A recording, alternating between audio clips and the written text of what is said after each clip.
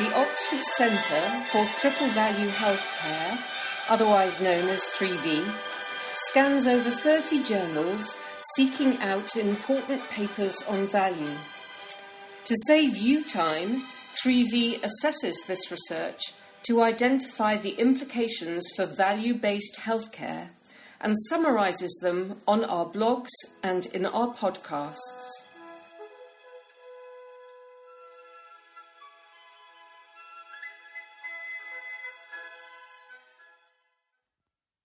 Two themes have emerged in the last 3 months.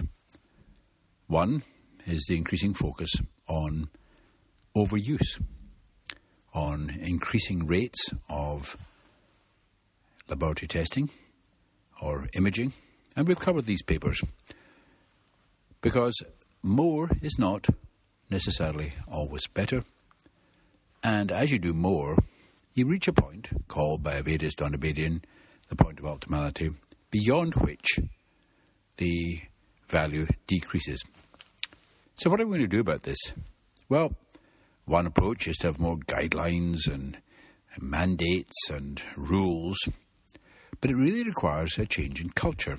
And the other stream of papers is calling for rethinking what is being done in the consultation and in the minds of clinicians. In the Christmas edition of the BMJ, rethinking medicine was a term used in Martin Marshall's editorial, which is freely available. And a new approach to clinical practice was proposed by Margaret McCartney in her January editorial in the British Journal of General Practice. This paper, which was published in 2018, called 10 Principles for More Conservative, Careful Diagnosis, and I pronounce careful because it's spelt C-A-R-E-F-U-L-L, by Gordon Schiff and colleagues, was published in the Annals of Internal Medicine, which is from the American College of Physicians. And what they're saying here is that, sure, there's an increase in testing, and much of that testing is of high quality and has been very important. But there's a different approach that needs to be taken now. And what they're saying is that we need to think more about the actual process of the consultation. For example, here's one of the key lines. Medicine currently shortchanges the patient history and physical examination, even though carefully listening to and observing patients over time often provide more valuable information than multiple radiological or chemical tests.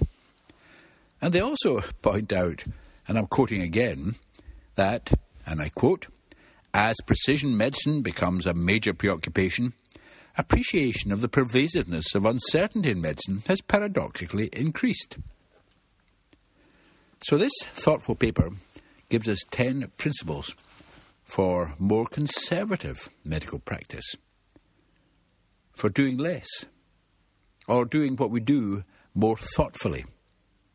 Now, this, of course, requires time. And in the review of the O'Sullivan paper, we pointed out that it looks as though the equivalent of about 4,000 GPs, whole-time equivalents of GPs, is spent looking at laboratory results. Also, as we introduce managerial methods to try to control the growth of testing, then it makes the doctor spend more time looking at the computer screen, and that may be either less time at home or, even more worrying, perhaps, less time eyeball to eyeball with the people we call patients. So what we're seeing now is, I suppose, rethinking medicine or rethinking clinical practice. So what we see happening is that genomics, precision medicine, is having a big impact. Digital, to use a shorthand, is also having a big impact. And lots of excitement about precision medicine, genomics, and the impact of digital.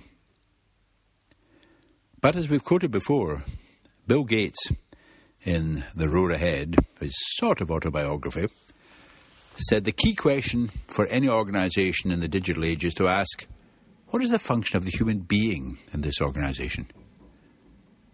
And that is the question that is being asked. What is the function of the human being?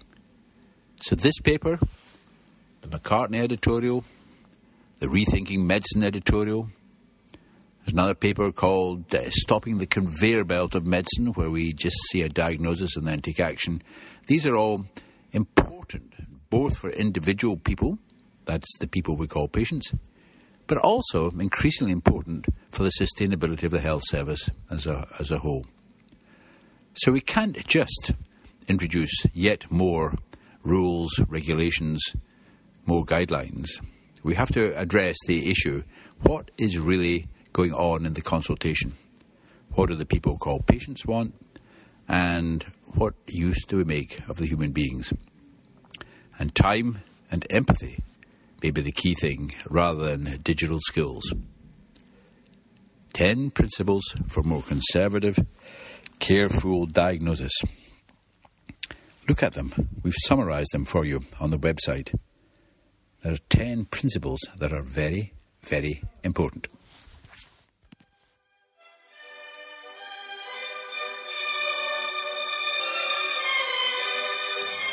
If you want to stay informed about important developments in value-based healthcare, you can subscribe by joining our mailing list at www.3vh.org.